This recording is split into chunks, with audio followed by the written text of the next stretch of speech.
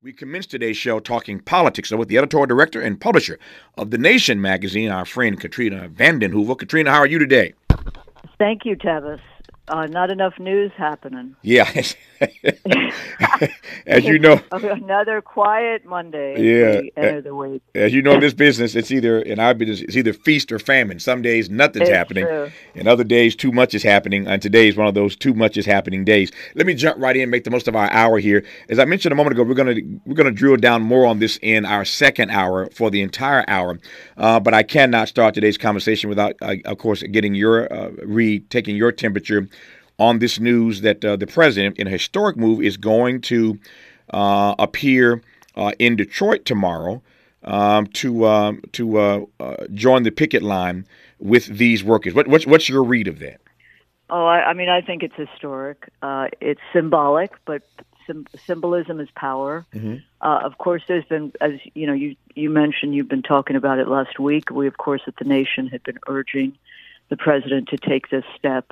What's most important, though, Tavis, is that Biden, in the quiet ways, has put through some really serious, important pro-labor personnel and changes to, for example, the National Labor Relations Board actions. And it's that framework into which he walks, so that it's not just, nothing. Mm-hmm. But I think it's also important, at this point, 75% of Americans side with striking UAW numbers. That's really a powerful number. It may change. Strikes get more complicated as they go on. But I think that's a very powerful number. And I think it's the case in many instances, even though Republicans and Democrats have not been siding with labor. But Republicans, if they have a return on investment when they give money to candidates, it's lower taxes, deregulation, and fighting unions, anti-union. Mm-hmm. So I think we're in an interesting time in this country's history where, we've seen Democrats not really stand with labor, but it's happening in a resurgence. On the other hand, when you look at the numbers, I think it's some 9 or 10% of private industries unionized. Mm-hmm. So it's a tough landscape, but it's been a very interesting one this past summer and heading into the fall. Yep. Let me ask you right quick, and we'll move forward here. Donald Trump put a big statement out, I guess this morning. I saw it this morning on his True Social, and he went in on Joe Biden. And I don't want to even take time to read it, but the essence, the essence of his commentary on True Social, is that he came out first and said he was going to Detroit.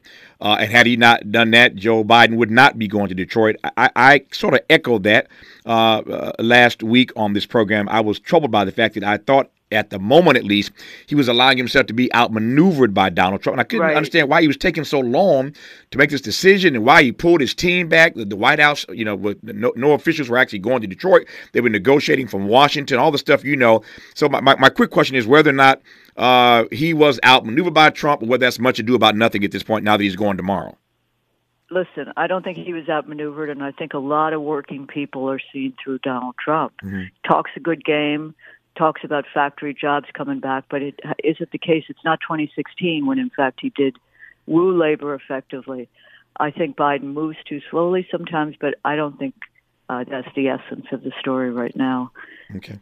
Point well taken. He does move slowly, but they say better late than never, I guess. He will be on the picket line tomorrow. Historic move to see a president walking the picket line with striking workers, in this case, the UAW. Just getting started in this hour talking politics, and there's a whole lot to drill down into with Katrina vanden Heuvel, editorial director and publisher of The Nation magazine, who you're listening to right now on Tavis Smiley. More of Tavis Smiley when we come forward. Applications. Ready to re-examine your assumptions and expand your inventory of ideas? More of Tavis Smiley coming your way right now. Hey, Katrina vanden Heuvel, before I move on, you made a comment a moment ago or moments ago about the fact, and you're right about this, that there is a narrative that underscores that at times even Democrats have not stood with labor. Joe Biden has long, touted and bragged about the fact he's the best president labor's had in a long time, maybe back to FDR. But this comment you made didn't slide past me. I'm sure it didn't slide past our audience. That even though Democrats frame the conversation or put themselves forward as being friends of labor, they haven't always stood there. No, they haven't, and they have had opportunities when you had majorities in the House and the Senate to pass pro-labor legislation. Card check, PRO Act was passed under Biden. But, Jimmy Carter presided over deregulation, which hurt labor. Clinton was someone who was like New Democrat. They didn't do what Reagan did, which was break the back of the air controllers. I mean, not as far as that, but they did not stand with labor, partly because the Democratic Party, Tavis, this, is divided. I mean, there's an insurgent force. There's a more progressive force. There's a force that sides with workers, and there's a side that takes a side with corporate power. And I think that's a factionalism that continues. Yeah. But I do think Biden has proved, there's more to do, but he's doing what he can do in this time. Again, pushed, though, by the movement of our time and the resurgence of labor's identity. So that's important, too. You can't... Listen, Roosevelt was passed some of the foundational legislation for the labor movement, but he had to be, go out. Don't just tell me to do it. Go out and make me do it. Nope. I've said many times that great presidents aren't born; they're made, and they have to be pushed into their greatness. And left to their own devices, they end up being just garden variety politicians, right? If you don't push them into their greatness, and Joe Biden had to get pushed this time around, So October 11th in New York City is a marker of the 100th anniversary of the Triangle Shirtwaist Fire, when almost 100 young women immigrants died in the fire because the employers kept the doors locked. It took Frances Perkins, the first woman labor secretary under Roosevelt, to really put in place some of the regulations which protect people. Elizabeth Warren came and spoke there during her campaign. But that took people who knew the inside. You need the allies inside, the people in the streets. Mm-hmm. The UAW, up until this present moment, as you know, has not endorsed Joe Biden. I don't know to what extent that reality pushed him to get to Detroit tomorrow to be on this picket line. And I'm not so sure. Yeah, I'm not so sure there's any chance they would endorse Donald Trump. But there are others who are running, Cornel West and others who are out there running for the presidency. I raise that only because I'm curious as to how you read the fact that up until this present moment, UAW has not endorsed Joe Biden for re-election. So I think that's a really important question. You have also not just a new labor movement, but you have new labor leaders. And Sean Fain of the UAW is a more radical labor leader than some. They're different forces. And I think he understands that he has leverage now because he has not endorsed. There's not good blood about this. You can imagine the White House is like, what? I assume he will. But I'll tell you, the labor movement is also progressive and pragmatic. And they want to not just bread and butter, but, they want to see more power in labor movement's house. Mm-hmm. So that's partly what the back and forth is. And I do think the insurgent forces of those candidates you mentioned, the three, Marianne Williamson and Cornel West and Bobby Kennedy Jr., who isn't as strong on labor, I don't think. I don't think the labor movement is going to ally with them, not the big ones, because they don't see a road forward in the electoral process at this moment. But they certainly are going to push Biden as far as they can. Yep. And there are limits. Yep. Now, the other issue you raised I want to get to right quick is the poll data that you cited, which I have seen, that over 70% of Americans side with the UAW strikers. Over 70% of Americans side with him. Yeah. That's a huge number, particularly in a moment where we can't seem to agree on anything in this country. To get anything above 50%, much less 70% and above, in agreement with these striking workers is a big freaking deal. How do you read that in this moment? I read it as more top-down than left-right at its best, because I think what you're seeing are people who understand the auto companies were in a bad place and labor gave some concessions, but also that, you look at the compensation. You're talking millions and millions of dollars. It used to be that the difference between what a worker made and a CEO was like 61 to 1. It's now like 350 to 1. Mm-hmm. So there's a sense that we need we're not talking revolution here. I don't think the UAW is, in that spirit, but it's a level playing field, which is all American. And so finding a way to recoup some of what they gave up, the auto companies a decade ago, seems fairness.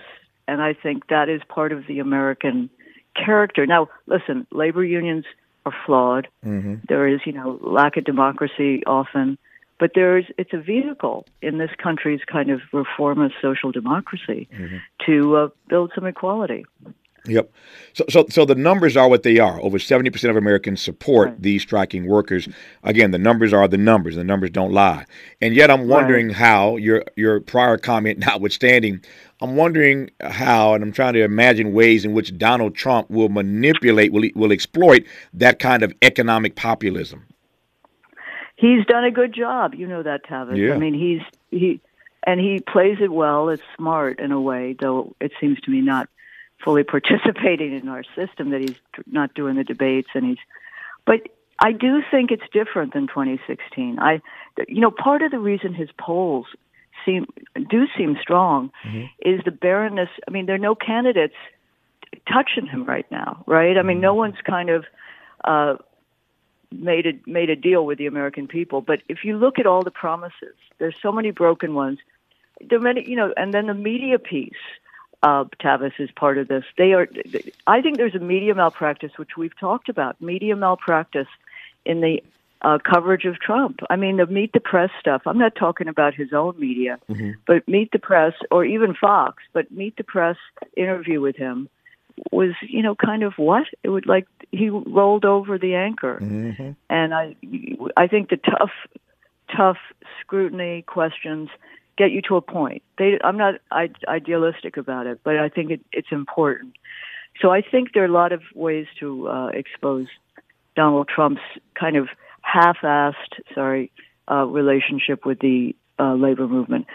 I mean, I saw Jimmy Hoffa Jr. this past weekend. Don't ask me why, but he had some talks with. He's not there anymore, but he had talks with Teamsters who voted for Trump last go round. And there's some of them interested in like Bobby Kennedy Jr.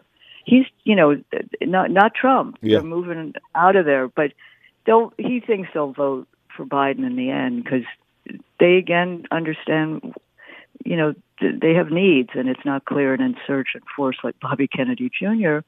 is going to provide that. Let me probe that for a second. I was with I was talking to Cornel West about this issue not long ago, and I want to just get your read on this.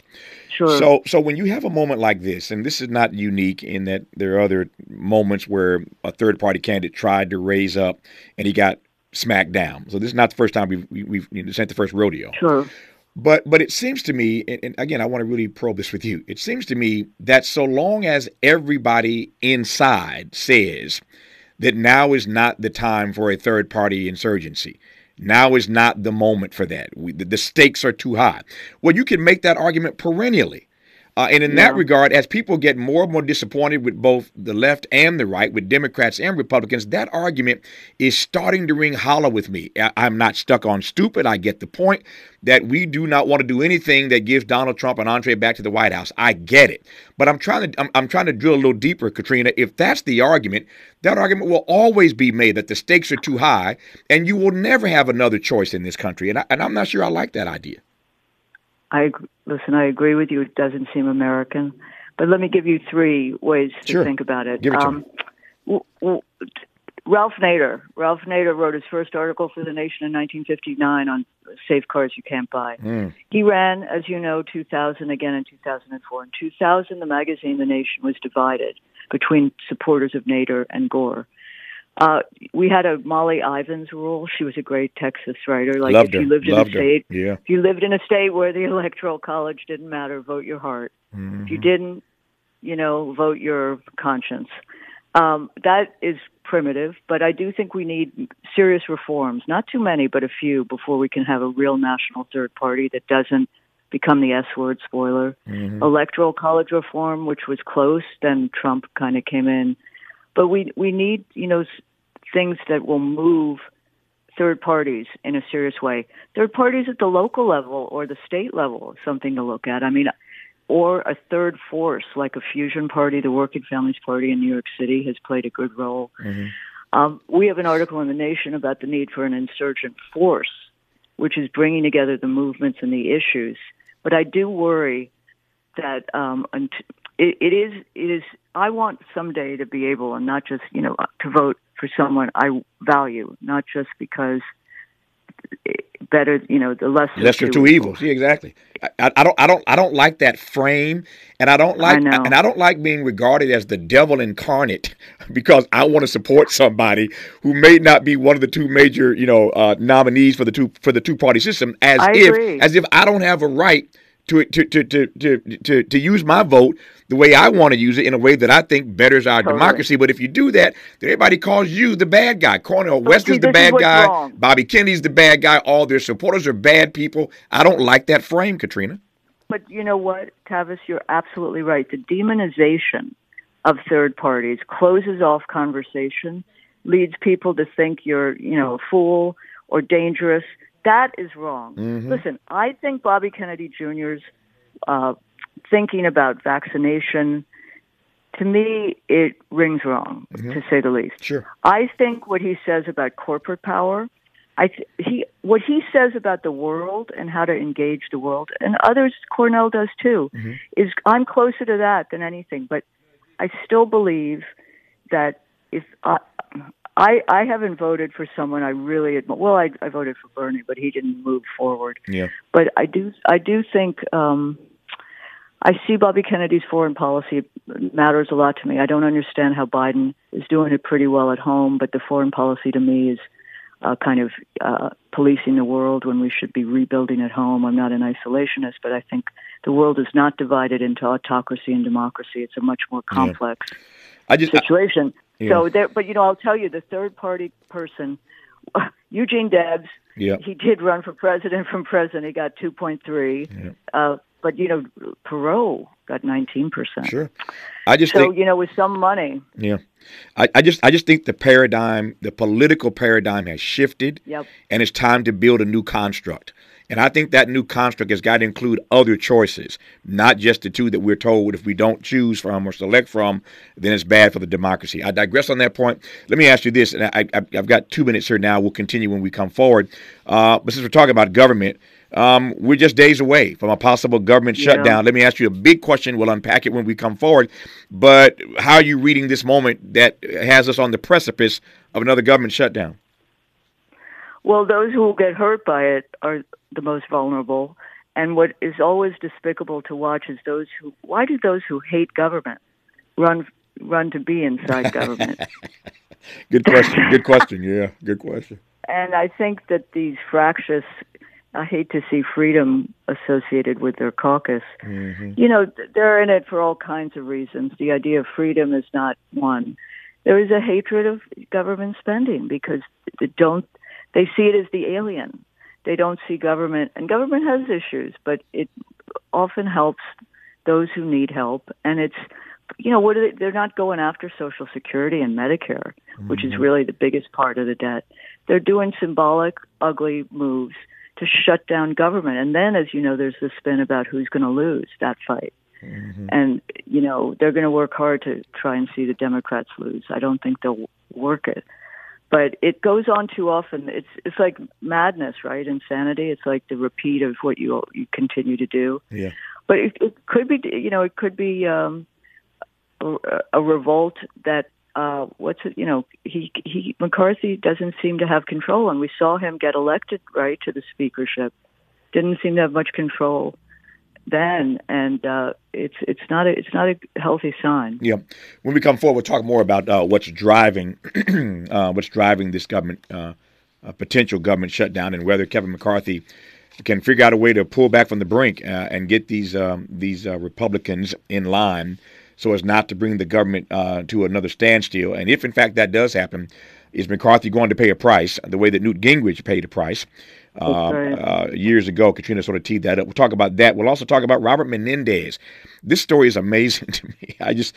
I just shake my head. I mean, this guy was indicted like 6 years ago, right? And now he's been indicted again. News just out now. He has said today he will not step down. More and more Democrats are calling for Robert Menendez to step down. Step down. You don't want a story like this around election season that can be used to taint and to target and to tarnish other Democrats who are running for high office. We'll talk about that. You may have heard the Hollywood writer's strike is over. There's a tentative deal. We'll talk about that a bit. So a great deal more to cover with Katrina vanden Heuvel, the editorial director and publisher of The Nation magazine, when we come forward on Tavis Smiley. You're listening to Tavis Smiley. Tavis Smiley. Ranked number 45 on the Heavy 100 list of the 100 most important radio talk show hosts in America. Who do you trust to get at the truth? Tavis Smiley. That's who. The conversation continues right now. Katrina vanden Heuvel was our guest in this hour, editorial director and publisher of The Nation magazine. Always delighted to be in dialogue with her and hear her unique insights as the head of The Nation magazine. Katrina, we were talking about Kevin McCarthy and his Republicans. Before I move off of that right quick, is there anything he can do at this point as we hurtle toward this government shutdown, or is he at the mercy of these rabid Republicans in his caucus? Well, I think, he could pass a few of the funding bills, but that's not going to deal with the real problem. Because what you have is, over the last few years, a transformed ideological political landscape. And these Republicans, fractious Republicans, are responding more to what's at home, the primaries, the money. So they don't feel inclusive in the Congress. So I think that's part of what's going on. So I don't know. I wouldn't bet anything right now. And I think then the big fight, as you've said, is the Gingrich fight, so to speak. Who's going to bear responsibility with the voters as we And to your brilliant question, that's why you're the publisher of the magazine, The Nation. To that, to answer your own question, who will bear the brunt of this if, in fact, we see a shutdown? As I said earlier, media plays a big role. The spin machines and the way the Democrats respond, if they do so intelligently and speak to the needs of Americans. The Biden thing is not just empty. I mean, you have a push for lower prescription drug costs, those kinds of things. And you get into the Social Security, Medicare piece of it, they're going to lose because underneath this sort of smaller package they're doing, as I said, those are the two drivers, Social Security, Medicare, and the hatred of government.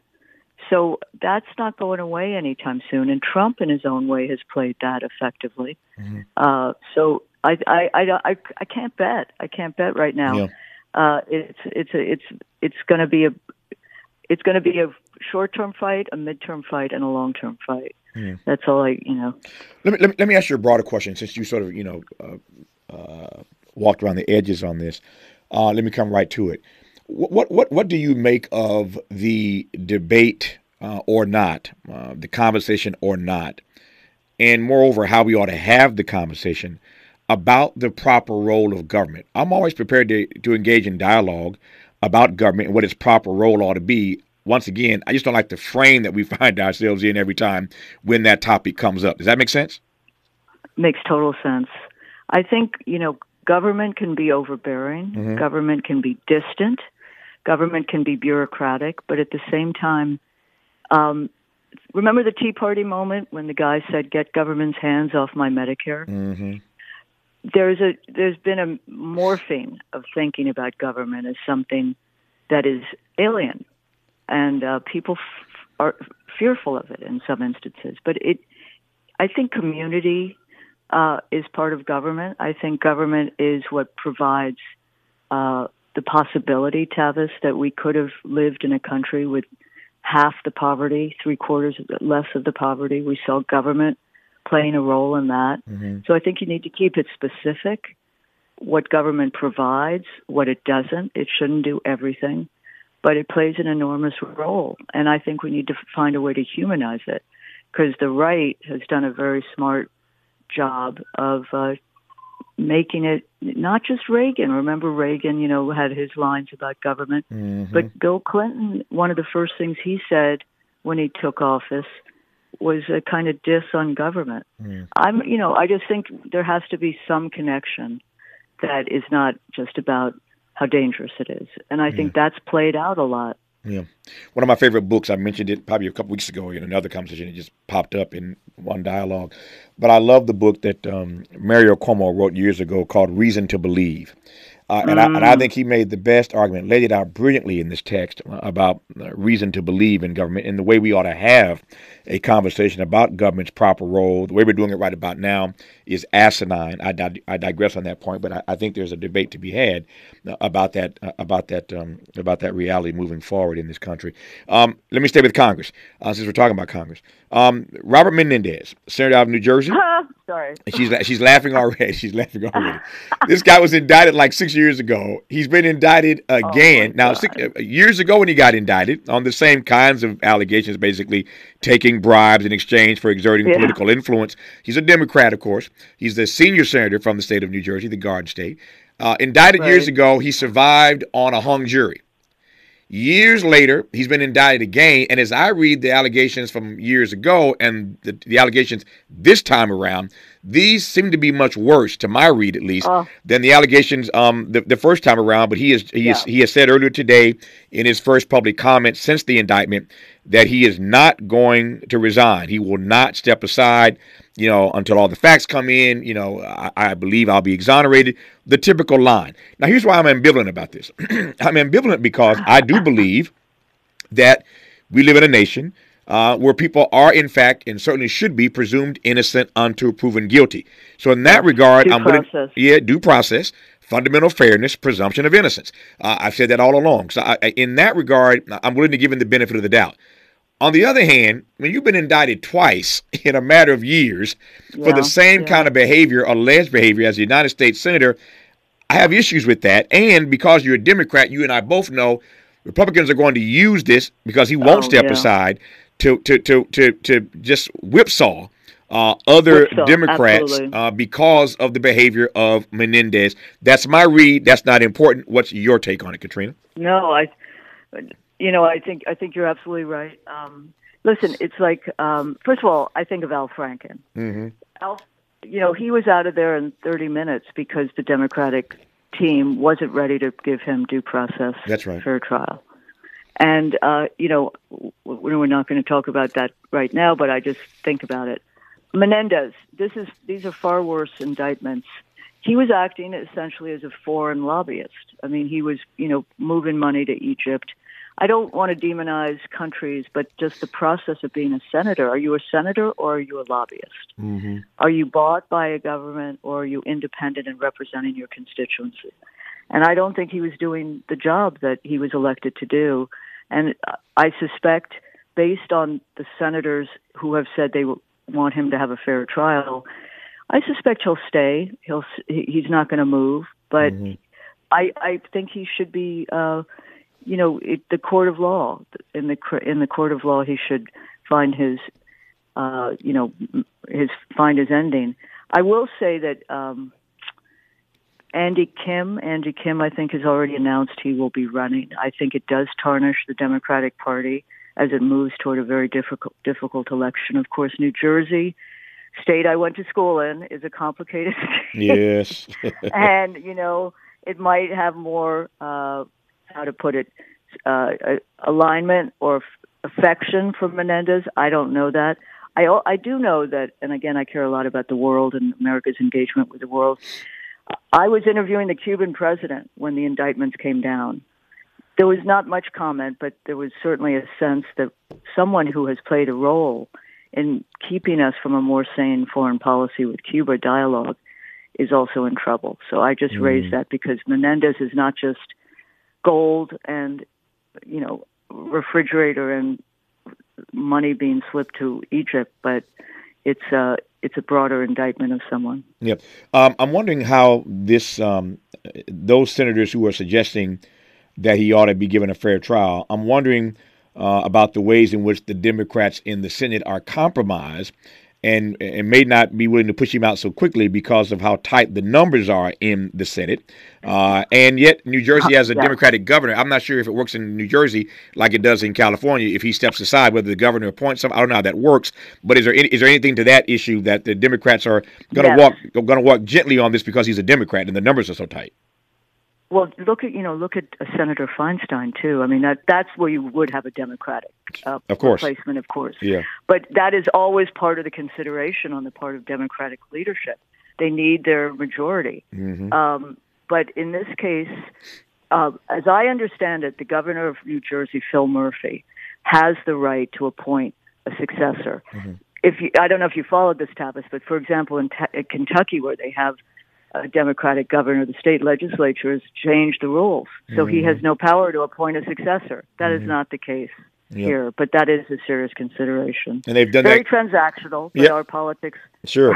And they've done that in Kentucky for all the obvious reasons, because Mitch McConnell keeps having these moments where he freezes in public, and were he to have to step aside, a Democratic governor in Kentucky would do something that Republicans wouldn't like. And so they stripped him of that power. Politics is amazing to me. I've been covering it for years, but they see it in the offing, and they're like, we're going to stop this right now. So they just changed the rules in Kentucky. So the governor can't do that in the event that McConnell ends up having to step aside. I digress. More when we come forward with Katrina vanden Heuvel on Tavis Smiley. Seeking the truth. Speaking the truth. This is the Tavis Smiley Show. Hard talk for curious people just like you. You're listening to Tavis Smiley. Katrina, before I talk about the Hollywood writers' strike, which has now reached a tentative agreement with studios, a quick question, one final question on the Senate. We were talking about moments ago, given the conundrum, the dilemma that Robert Menendez now finds himself in. I saw a piece you wrote recently in The Nation about the fact that Democrats have to keep the Senate, that is, at all costs. You want to unpack that for those who didn't hear that, didn't get a chance to read that column? It was really a column about Sherrod Brown, a long-time progressive, multiracial populist in a state that's going increasingly red. Ohio. And Ohio, J.D. Vance won the last round, beating a pretty centrist Democrat. So it was in that context. I think the Senate is going to be tough. I think the House less so. But I would, that headline wasn't mine, okay? Mm-hmm. Mm-hmm. It was The Guardian. But I would have said, this was a case of why, let's do what we can to keep Ohio and Sherrod Brown's. You're not going to get a better candidate than Sherrod Brown. But I don't think we can say at all costs. Yep. I can't say that. Yeah. Yep. No, it's going to be. Because I think there are other things to do with. For 1 second, I just think there's one more to do. We could do with the court, even if we don't have the Senate. But the court is obviously one of the reasons the Senate is important, but not at all costs. Yep. I'll take your point. Hollywood writers' strike. This is breaking news last night. Of course, this program is heard across the country in syndication, which I'm grateful for, but we're flagshipped here in Los Angeles. Congrats. Thank you. I appreciate that. We're flagshipped here in Los Angeles, and this is a big deal, not just because it's the Hollywood, it's Hollywood, that's important, but because it makes a statement to me. This conversation now comes full circle about the power of unions when they flex. These writers pretty much got everything they demanded from these studios. That's like almost unheard of, but they flexed, and they got what they demanded, Katrina. Absolutely, and I think you could tell that last night when the Writers Guild released a statement, but the oligarchs of Hollywood were pretty quiet. Yeah. No, and I don't think a lot of Americans. I mean, I've done some sports commentary on like football unions. Mm-hmm. People don't understand that you need unions in Hollywood. You need unions in sports because not everyone is, the star making $6 million. There's a real industry. So I think that's important. I think the actors, the union is going to be a tougher fight, but they have wind at their back from the writers' win. But Iger saying, that there might be a strategy to starve writers because they couldn't last. These things, I think, stiffen the spine. Yeah. I will say politically, never forget that Ronald Reagan was head of the Actors Union for 4 terms. That's right. He was indeed. And voted for Roosevelt 4 times. Yeah. Strange backstory to that Ronald Reagan guy. Our remaining moments for Katrina vanden Heuvel when we come forward on Tavis Smiley.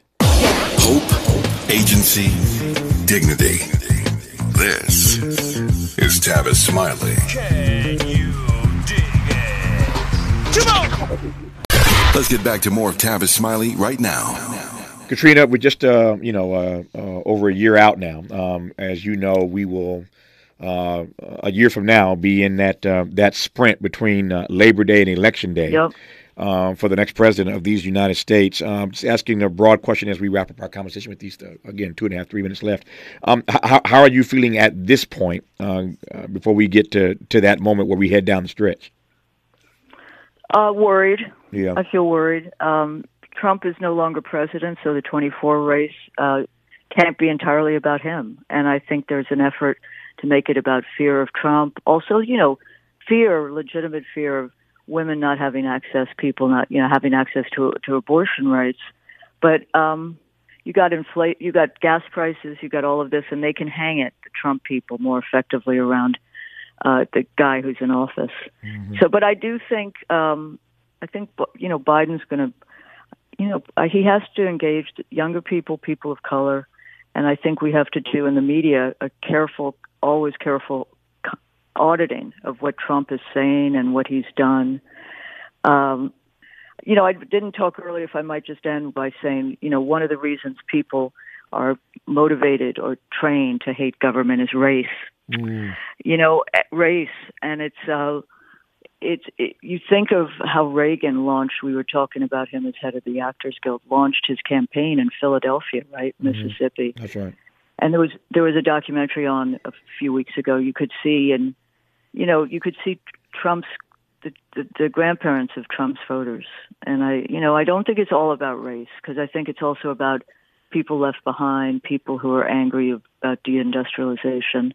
But there's certainly an element of race in the hatred of government. And you mentioned Mario Cuomo. I would ask people to read Jesse Jackson's great speech. Was it at 84, 88 Democratic Convention about people living paycheck to paycheck, cleaning your rooms, hotel rooms? That's right.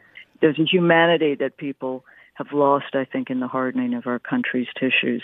Yeah. But there's a lot in the government showdown that is going to hurt people. Yeah. And we lose sight of that with all the talk. But anyway, you. I'm glad you raised it. I appreciate that. I'm glad you raised it, because sometimes in talk radio, particularly when you're as bright as Katrina vanden Heuvel is, we speak in shorthand sometimes. But let me just underscore right quick. The reason why she mentions Reagan in Philadelphia, Mississippi, that's where he announced his campaign for president. He'd been governor of California for 2 terms. So you ask, why does a California governor go to Philadelphia, Mississippi, right, to announce his campaign for president? Because that's where they killed Goodman, Schwerner, and Cheney. And he wanted to give a nod to states' rights, make it abundantly clear on day one where he stood on these issues. And on that day, since that day, I've never forgiven Ronald Reagan, Katrina, for doing that. Right. It made it abundantly clear why I had no interest ever in this guy named Ronald Reagan to do something that low down, as I saw it, to go to Philadelphia where they murdered these 3 civil rights workers, to announce your candidacy when you've been the governor on the other side of the country. But you go there to make a statement, and a statement he made, and it worked. It got him 2 terms, but no support from and one. And it's metastasized through our political system. And I thank you for taking my shorthand staccato. Nope, I got it. I just want to make sure the audience understood exactly why you made that reference. Katrina vanden Heuvel is the editorial director and publisher of The Nation magazine. I adore her. Always welcome her commentary to this program. Katrina, we'll do it again. All the best to you. Take care. Hope so. Thank you, Tavis.